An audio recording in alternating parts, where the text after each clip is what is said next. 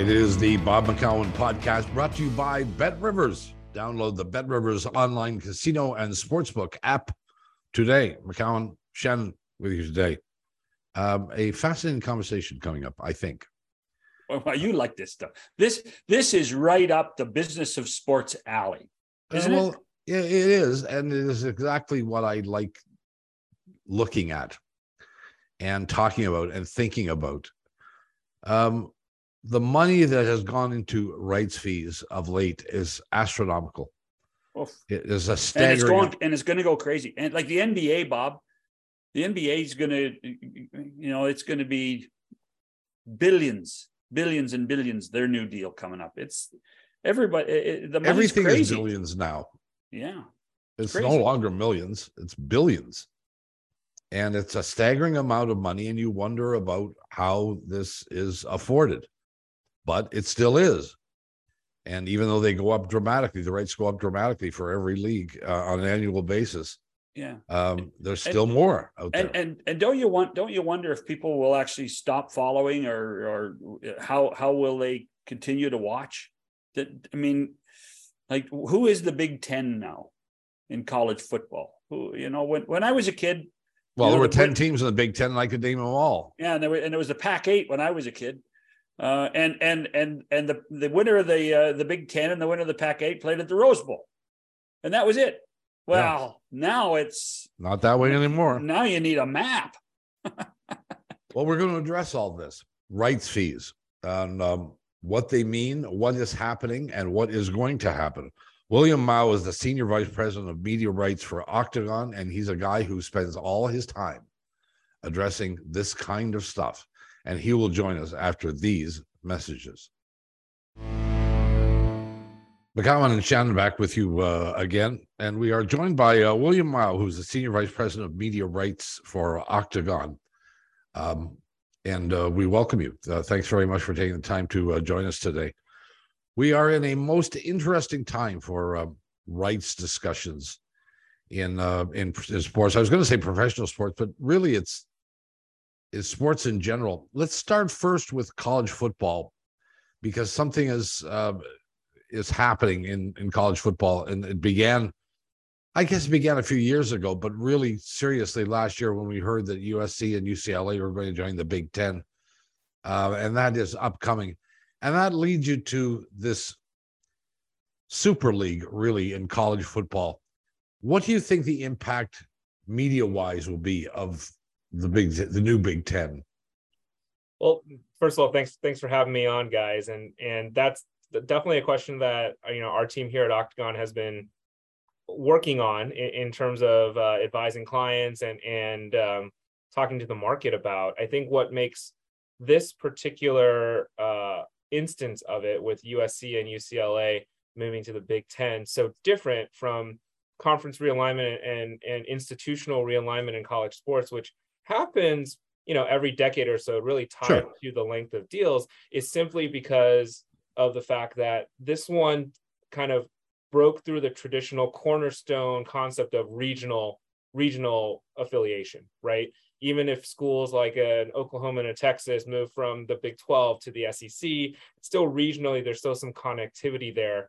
Whereas two schools from Southern California going to a conference that is predominantly still Midwest, but extends out onto the Eastern Seaboard now with Rutgers and Maryland, it seems to be a fundamental shift in the concept of it. And that's why, to your point, Bob, there's been a lot of conversation of does this bode and signal that there's these kind of more non-traditional super leagues that will form. We've already seen some of the deals that these conferences are now striking in their next cycle. They're shorter term, maybe as a function of the continued uncertainty, not only of the evolving media landscape, but also the fact that there is this realignment that is potentially non-traditional going forward.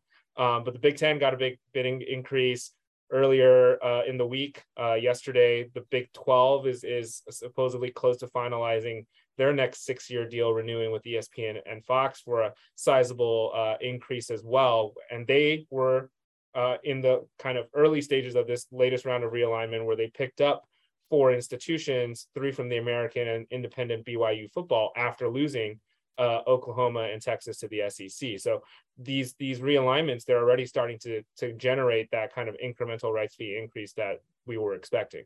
Does it really matter though, Will? I mean, there's the same amount of college football teams, and stadiums are packed. So what is the measure of all this? What's the impact of it? So from a media rights perspective, not all matchups and not all games are created equal. I think even a layman sports fan of any sport would agree that rivalries matter, specific matchups matter. And you'll see that a lot of this realignment has come in pairs, right? OU and Texas, biggest rivalry in the historical Big 12. They moved together to the SEC to preserve that rivalry and that matchup broadcast, which was traditionally the highest rated broadcast of that rights package. So we're starting to see that across these moves, that it's about not only the institution, how they perform on the field, what their fan base is, what media market they're bringing along with them. And if they're coming with a rivalry partner, how strong is that rivalry to the broader media rights value? There was a time when the Pac-10 was considered as strong as the Big 10. Pac-12 it became the Pac-12 too. Come on. Well, now, it did. Get your numbers right. But I'm going back a ways to the time when the Big 10 was actually 10. There are actually 10 schools in the Big 10. Yeah. Why do USC and UCLA perceive, or did they accurately perceive that the Pac-12 is no longer of the same ilk as the Big 10? Well, I think part of their relative decisioning, and I think even between USC and UCLA, slightly different, given that one is private and one's a public institution.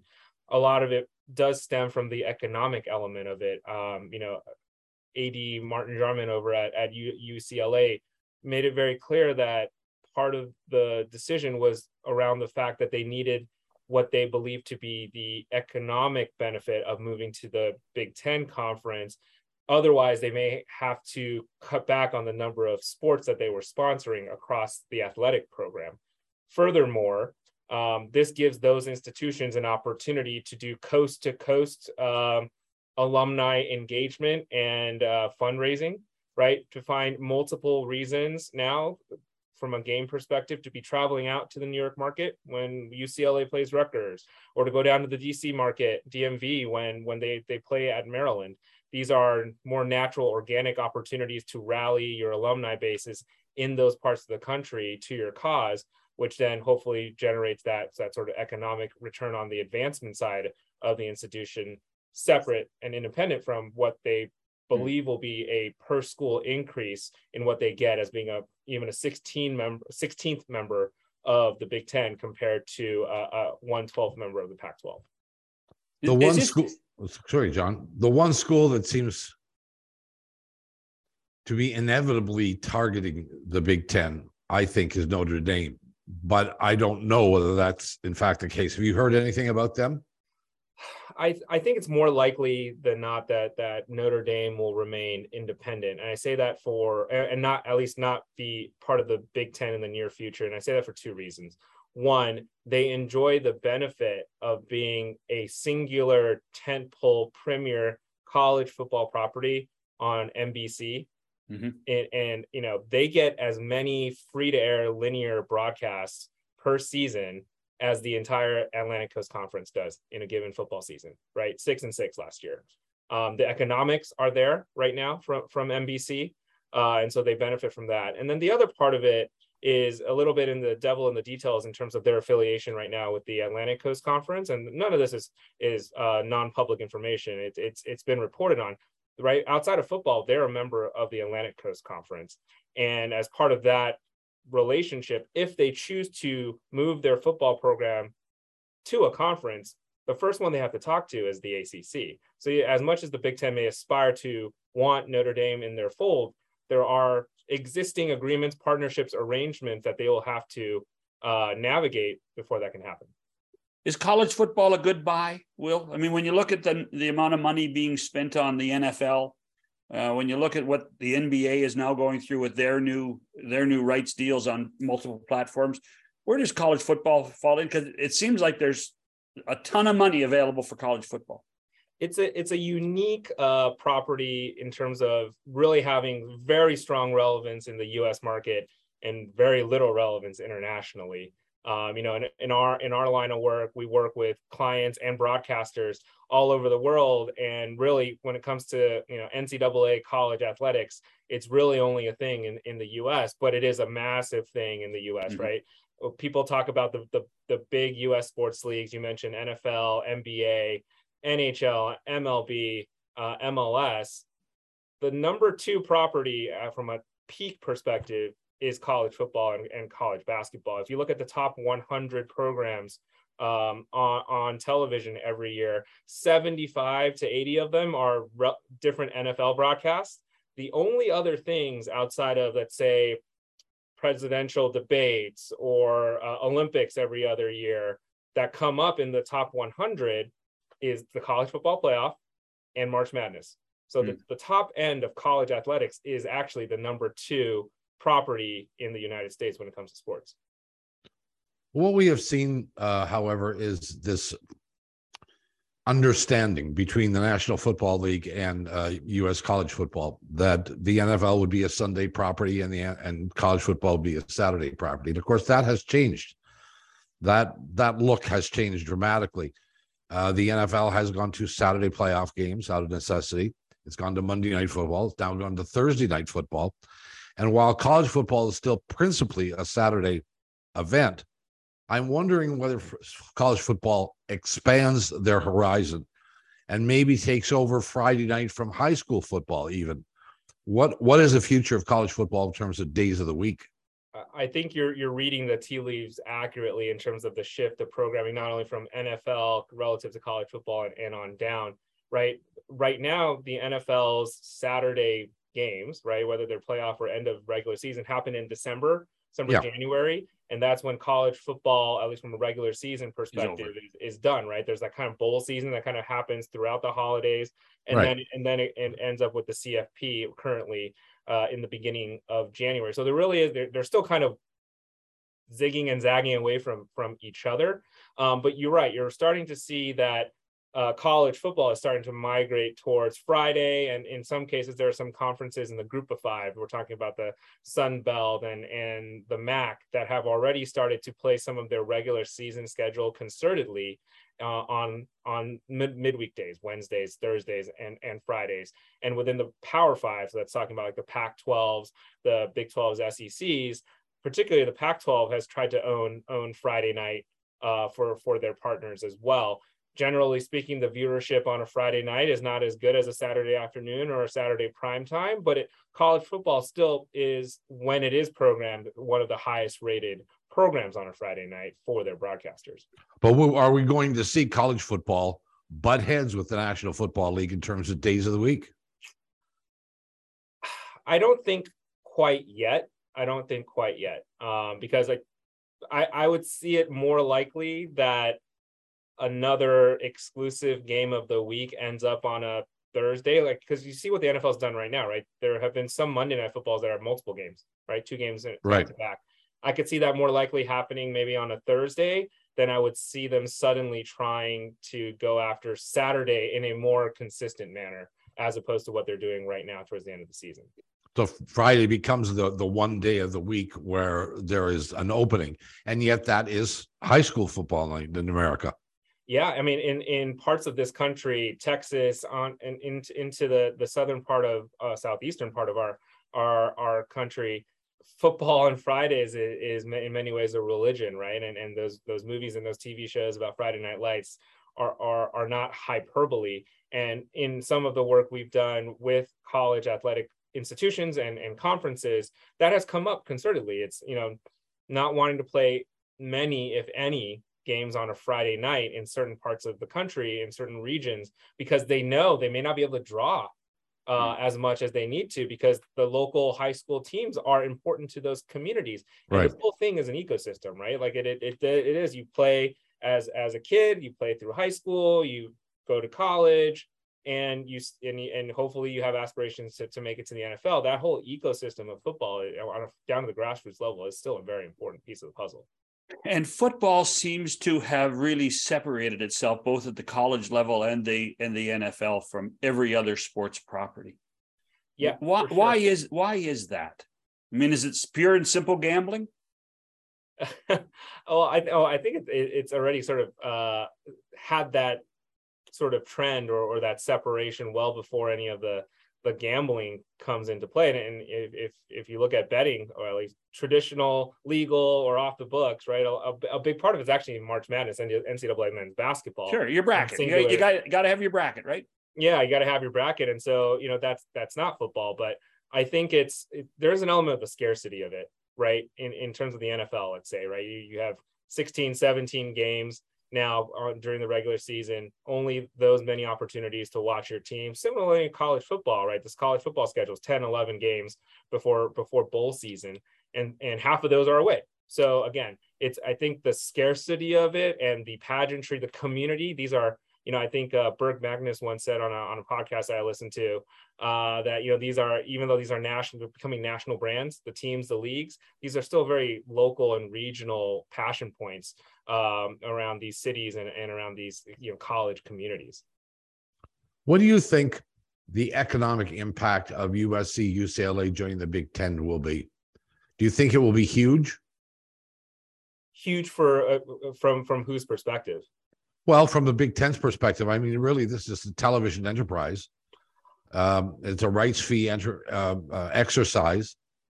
These schools are planning on getting more money from television and therefore being able to share more money, are they not?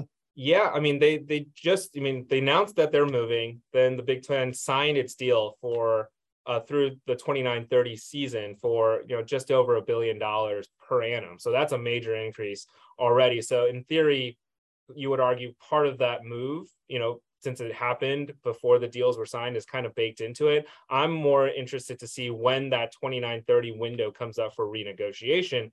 Does the USC UCLA move to the conference really further enhance the engagement, the viewership, and the consumption of the Big Ten media rights package, so that the next deal gets an even bigger bump, right? I think there's still some logistics they have to sort out, right, in terms of the non-football side of the athletic programs, all the other sports that are sponsored. How are you going to sort out the logistics of, schools having to swing through Southern California on a road trip, or vice versa, USC and UCLA, Olympic sports programs having to go all the way out to the East Coast. Student athlete welfare has already been an issue that was, on the radar as being something to be aware of. I think this type of deal, sorting through that, navigating those logistics will be something that people are going to keep a close eye on, because they want to make sure that these student athletes, who are already away from the classroom for a long period of time, are still getting that student part of the student athlete experience. But it's fair to say that, let's be honest, the Big Ten is Ohio State and everybody else. Oh no. That's really what in the way of anything, but I think you may have alienated a good chunk of the country. Well, I don't doubt it, and I'm not apologetic about it, because I think that's the truth.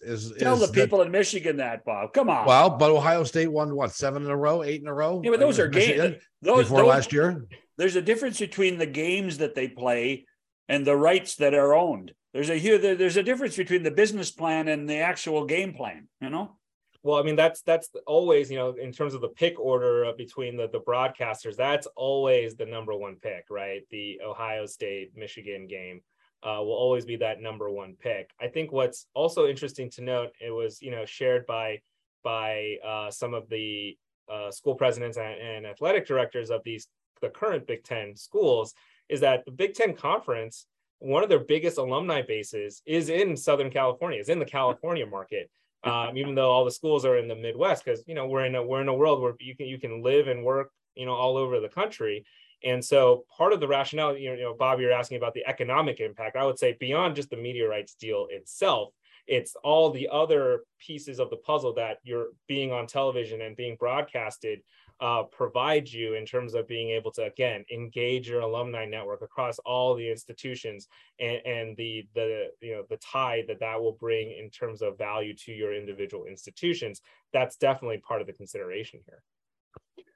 Well, all I'm saying is that Ohio State is at the top of the Big Ten, as Alabama is at the top of their conference, and those are the big schools. Those are the two schools that every year are going to be in consideration for being number one. And yes, and the schools that come in that have tended to upset them, the Clemsons and this year Georgia, they tend not to be in from the Big Ten. Michigan has had its 1 year. We will see whether they continue to be at or near the top. But take a look at the other Big Ten schools; they are rarely a top 5 school.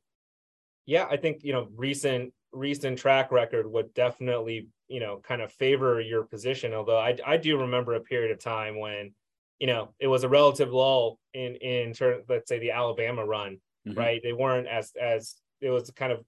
There's a reason Nick Saban got hired at one point to coach Alabama. It wasn't because the guy before him was, knocking it out of the park and they wanted to hit the home run even farther with Nick Saban. It was because it was a relative down period. No, I understand.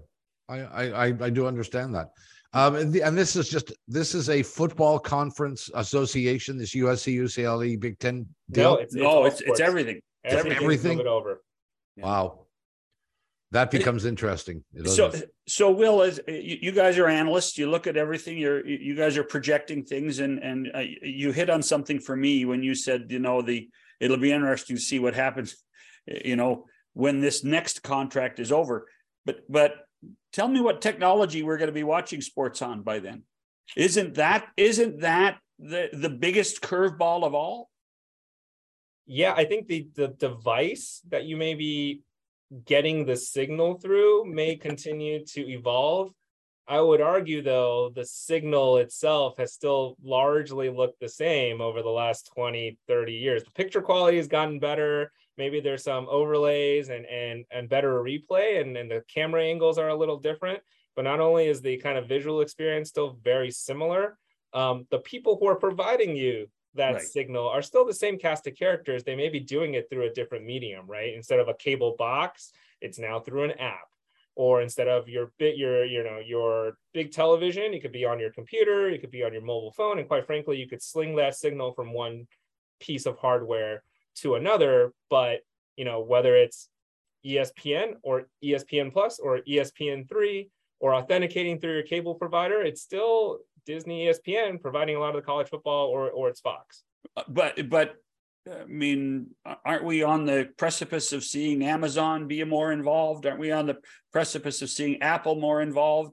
Haven't we already seen hints of that with everything that's gone on? Yeah, absolutely. And I think the key point is hints, right? And this is the first season where Amazon, even though they've been a longtime partner of the NFL through its various cycles of Thursday Night Football, this is the first season where they're kind of producing the broadcast. They hired a whole army of folks to help make every one of those Thursday Night Football games happen. Previously, they were taking the signal that was being produced by one of the other network broadcasters or NFL network and putting it on Amazon, right? And so to your point, these platforms, rightfully so, they take a bite of usually something tier one, right? They want something that'll move the needle, but they'll take a bite of it, work through all the kinks, and then if it works for them and they think that investing a further dollar in sports rights is a good investment relative to all the other things a major tech company could put that dollar towards and generate a return,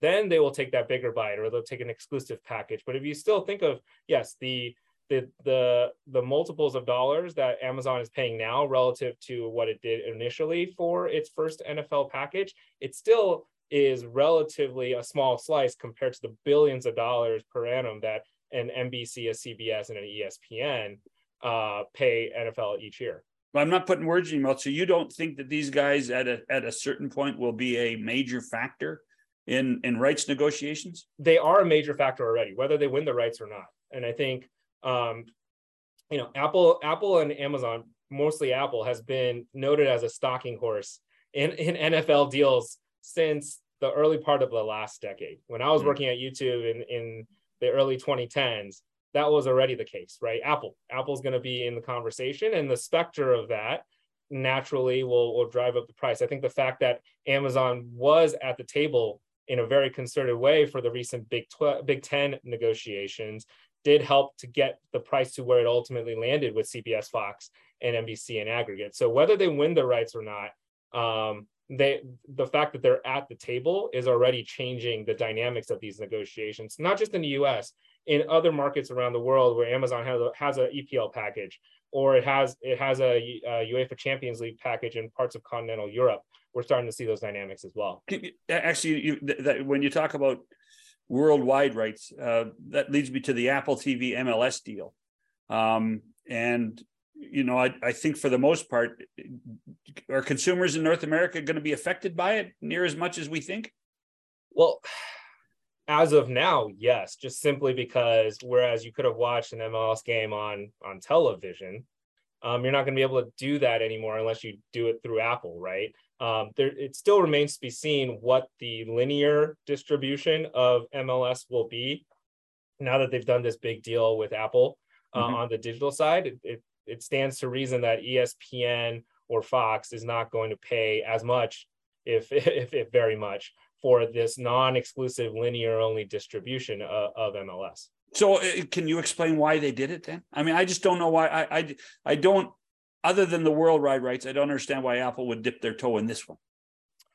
Well, it was an opportunity. I think that having worldwide rights free and unencumbered from a format perspective is important to a tech company like an Apple, a YouTube, an Amazon, because then they can really put their global marketing force around it, right? They don't have to have any holes in the cheese per se, right? It's not like Swiss cheese, but it's not even any cheese that has any lesser holes in it. And so it really does benefit them from that perspective, because they want a seamless customer experience too, for the most part, so that if you're traveling and you're using Apple, no matter where you are, you may be able to access the content. From Apple's perspective, this was, at least still relative to the US, an important sports property to have, and it allows them to wrap their arms entirely around it and build around it at a relatively smaller price point. Still, you know, hundreds of millions of dollars, but relative to,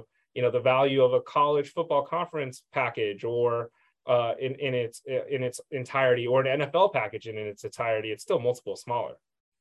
We have to take a break. With William Mao is with us, the Senior Vice President of Media Rights for Octagon, and we'll continue the conversation after these messages.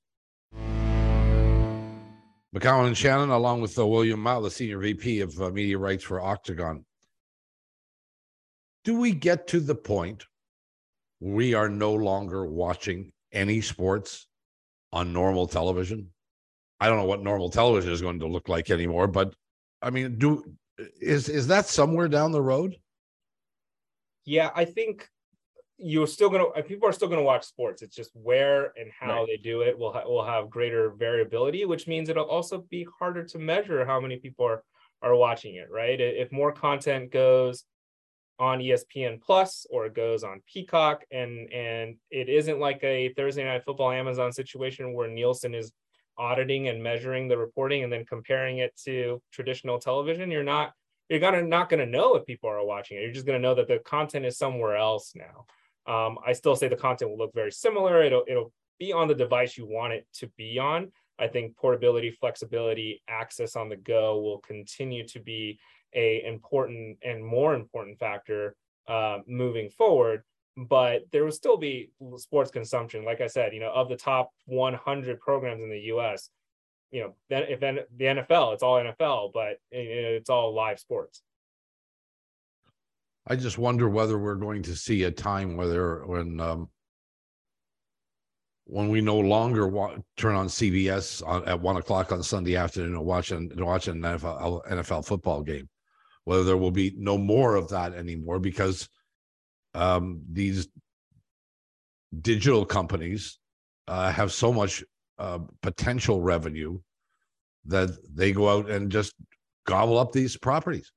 Yeah, I think it's that, but I would argue that it's almost the proliferation of alternative ways to spend your Sunday afternoon, putting aside the really old school of like go out and exercise and do something. Yeah. But if your goal is to consume content, there's so much more content out there these days for you to consume, right? It isn't, you're not beholden to whatever the free to air networks or even the cable channels choose to program on a Sunday afternoon. If you want to watch a movie, or if you want to watch an old TV show, or if you want to binge watch something, there are tons of platforms, Netflix, Amazon Prime Video, Paramount Plus, that you could choose to turn on even before you decide to watch an NFL game. I think that is what I think will be a greater risk to the current levels of consumption of sports than anything else. Are we likely to see a time when, and I know this is probably a long way down the road, when Amazon buys the rights to NFL football and sells the rights or some of those rights back to a CBS or a traditional terrestrial broadcaster?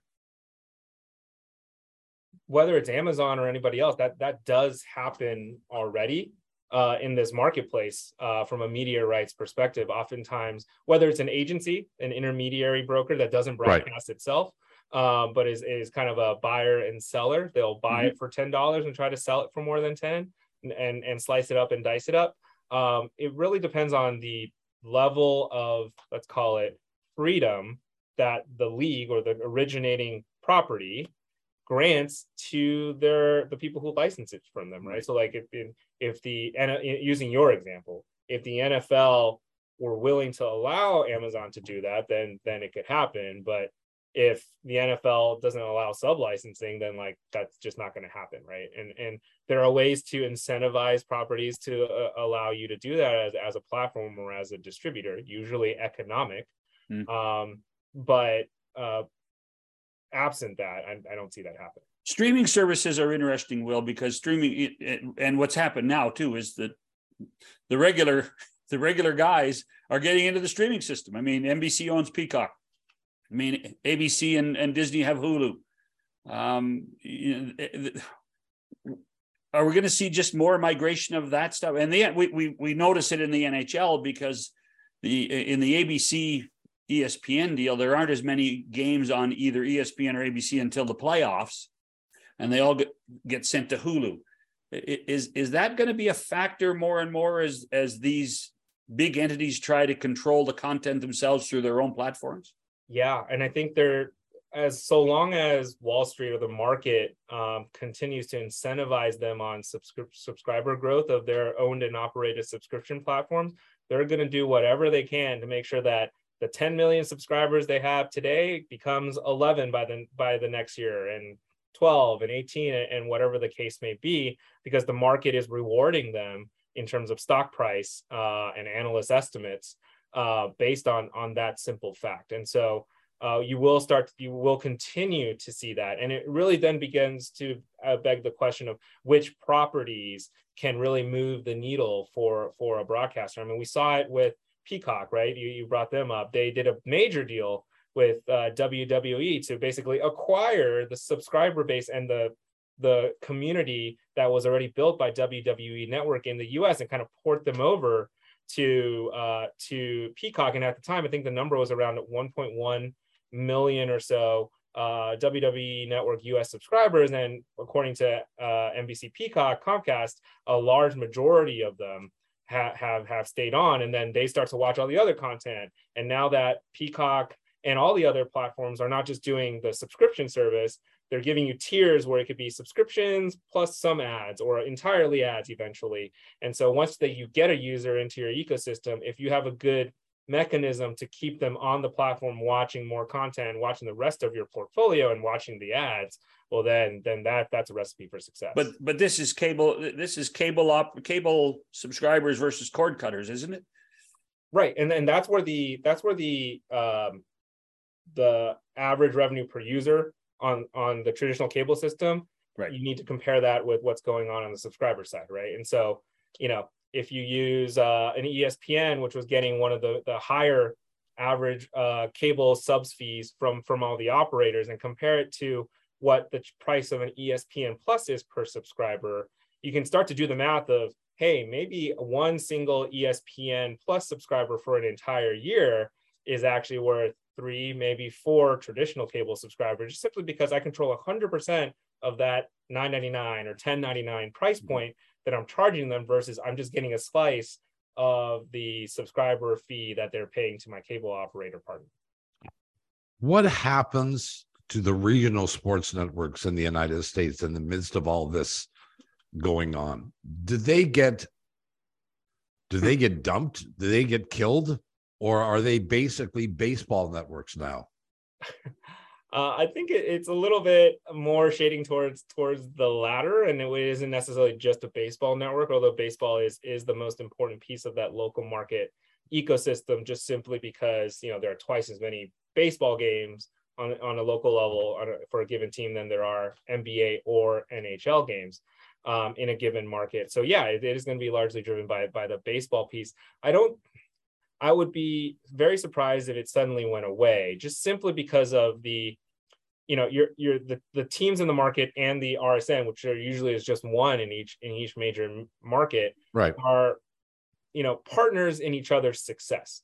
In the case of an NBA, NHL, or MLB franchise, the revenues that they currently receive from that local market broadcaster in terms of a rights fee can be anywhere from 30 to 50% of their operating revenue, right? And so in a sport like baseball, you know, salary cap, you really need that money to be able to compete and acquire players and put a good product out on the field. And so, you know, you're invested in their success while understanding that they can't keep paying you more and more and more, which is why you're starting to see a lot of these deals not just be purely transactional. You write me a check, I give you the rights to my game. You're starting to see shared equity and investment in one another, ownership of the RSNs. And in some cases, the local market team owners, whether it's NHL, NBA, or MLB, are starting to potentially even think about just acquiring the entire operation into, I was going to say turning it into a local sports network. Well, when you consider that,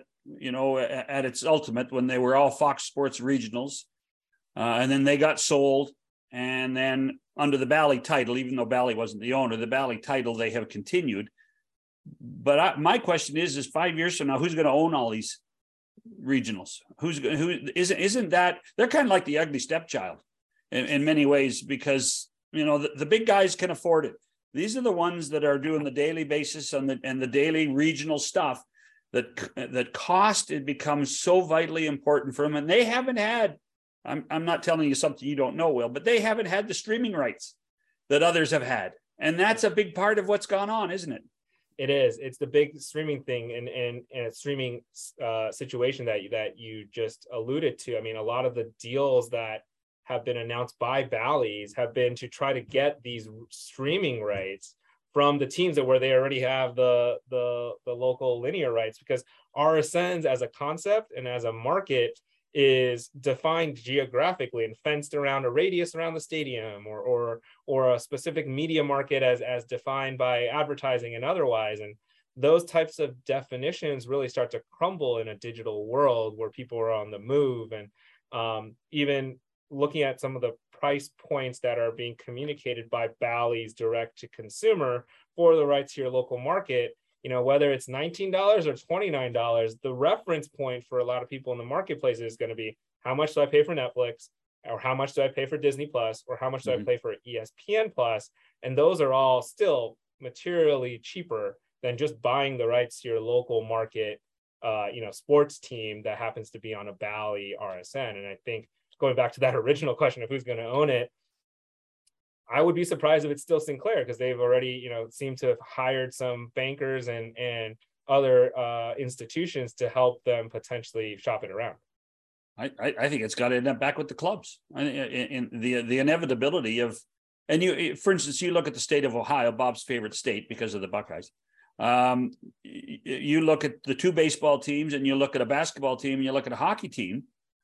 That's a natural partnership between four teams that could own a regional sports network.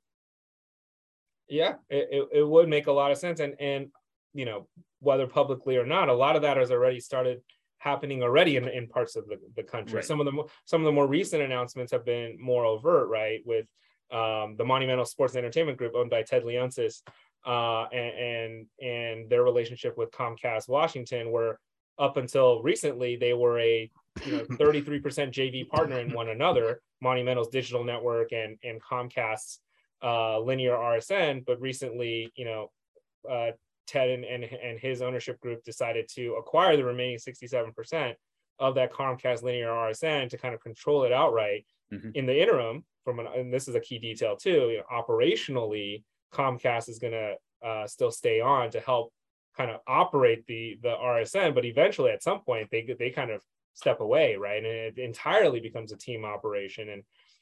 And it remains to be seen how they're going to have to do the same thing that almost like an Amazon is doing right now with NFL. They're going to have to staff up because they haven't historically had to run a TV channel. You're going to have to hire staff that is skilled at doing that. And that will be when you really see if it works.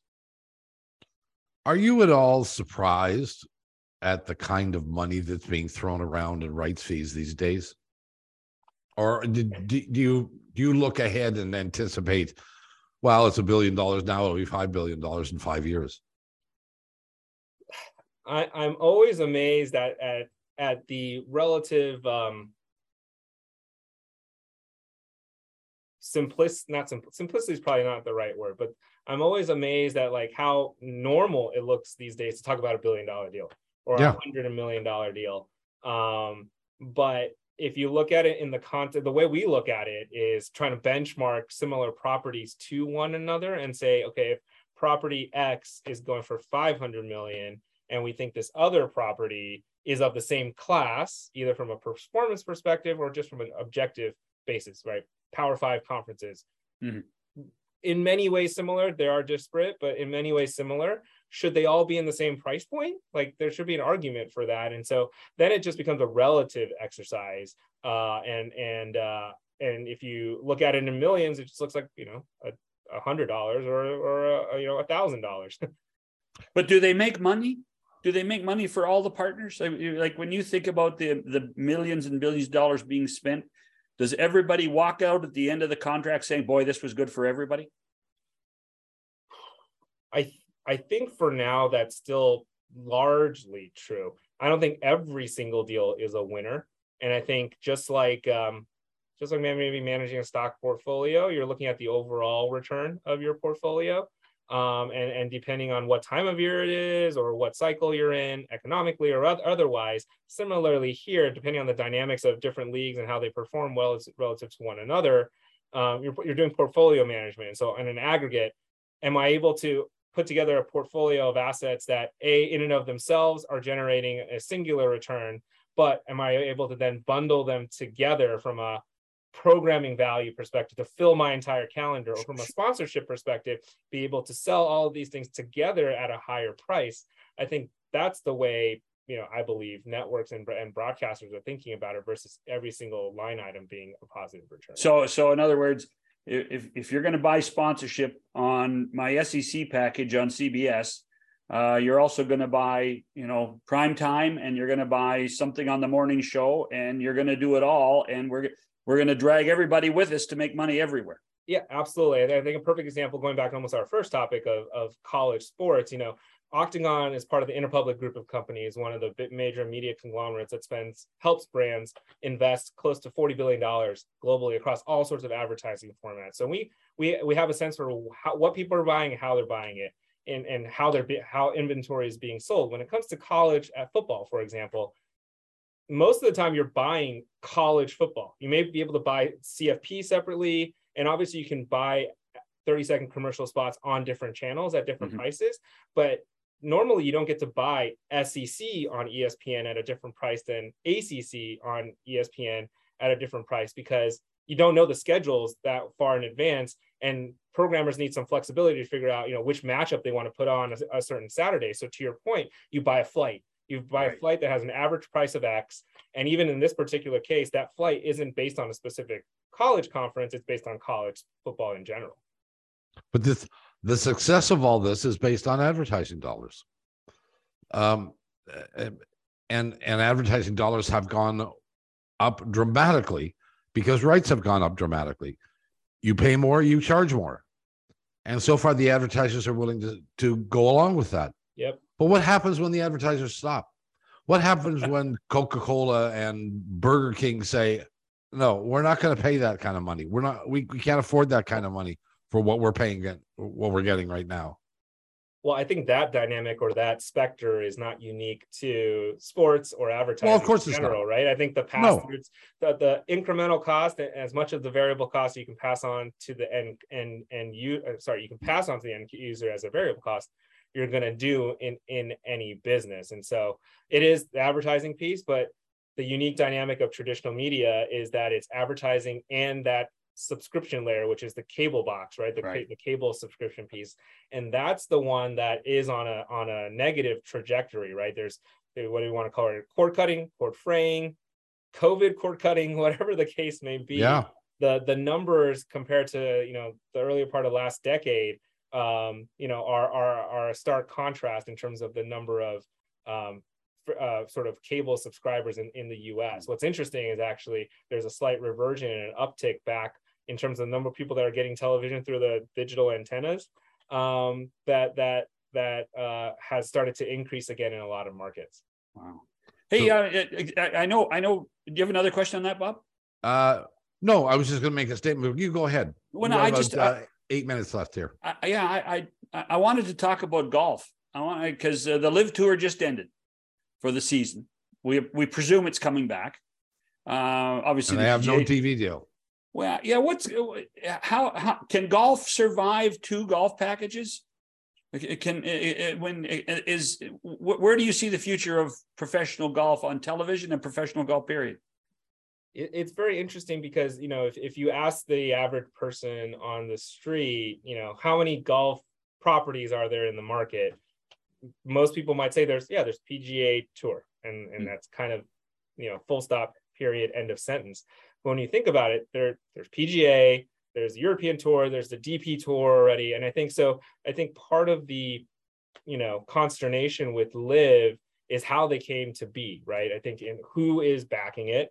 I think that has its own, set of dynamics that I will personally try to stay away from in this conversation. But Sure. If we simply said that there was a upstart golf league that was trying to make a go of it, that it was well capitalized and was incentivizing players in a different economic and revenue model than the PGA Tour, what do you think of that? I think you would have a different perception of it as a challenger brand versus what it is now, because of who and whom is backing it from an economic perspective. Because it's an analogy would be like, do you look unfavorably at the XFL or the USFL in terms of it's trying to be another domestic professional American football league? Most people have opinions about it that are not about the fact that it's a challenger brand. They just don't know if the quality of the product is as good. Here, it's literally like the old USFL, when they were able to actually steal or draft players would join that league out of college instead of the NFL. That's kind of what the Live in its construct might actually be, right? You're having the same top level golfers choosing to play in that tour versus the PGA Tour, which they used to be in. But do you expect them to get a TV deal? Will they get a national deal in the United States? I think there's a difference between will they get a deal, as in like, can they get on television? The answer, well, they can buy. Yeah, you can buy time. Will they get paid to be on television right now? I don't know. Can they pay to buy time? Sure. Yeah. The 3 of us could buy time. Yeah. mostly with your money, Will, not with Bob or mine, but that's okay. I don't know about that. We've got to get out of here. Time is our enemy. This has been a fascinating conversation. I hope we can do it again sometime. Will, thanks very much for your time. We appreciate it. Yeah, my pleasure. Thanks for having me, guys. That's Will Mao of Octagon with us. We'll take the break and come back with more after these messages. Well, there you go. McCowan and Shannon back with you. Thanks to William. What'd you learn? What'd you learn? Well, I learned a lot. I don't know where to even start. We began with the Big 10 and the arrival of USC and UCLA, which is down the road a bit. A couple of years. But it's coming. Yeah. And, the increased cost, the increased travel that's going to come as a result of this. I mean, there's no bus rides anymore. This is going to be, a Thursday night, probably Thursday during the day. You're going to have to get on an airplane and go to LA to play if you're playing either UCLA or USC. Well, in so many ways, and we didn't even get into the name, image, and likeness concept for college athletes, because they truly have become professional now. And this level of rights fees even indicates that even more and more now. How I mean, as Will said it, really, college football, basketball, the number 2 sport in North America. That's what it is. That's what it is. Well, it raises a question too, and we didn't address it. We tried to address what it means to the Big 10, but what does it mean to the Pac-12? Yeah. Your 2 biggest LA schools, your 2 biggest schools, period, are gone, are going to disappear from that conference. And will the Washingtons, the Oregons, the Stanfords, will Arizona schools, will they be able to keep that conference a top conference in terms of athletes? Or do they migrate to the Big 12? Exactly. Or somewhere else. They were called 5. It used to be called 5 power conferences. You wonder if we can live with 3 power conferences with more teams. Well, that's essentially what we're going for. I think so. So. And it raises a lot of questions about the future of college athletics, especially football, more than anything else, more than basketball, because I think conference play in basketball is far less significant. And basketball has other issues. Basketball's biggest issue is one and done. That's what its issue is. Oh, sure. And they seem to when you look at the numbers and you look at ratings and you look at the revenues of the tournament of March Madness, everybody seems to be happy. They seem to be, except guys like me, who don't get to know players and don't get to follow players and don't get to anticipate the return of players, because the best players are gone. As you said, it's a one and done league. You're right. We got to get out of here. Our thanks again to William Mao for being with us. We'll be back again tomorrow. We hope you'll join us. For John Shannon, Bob McCown, we'll see you. Bye-bye.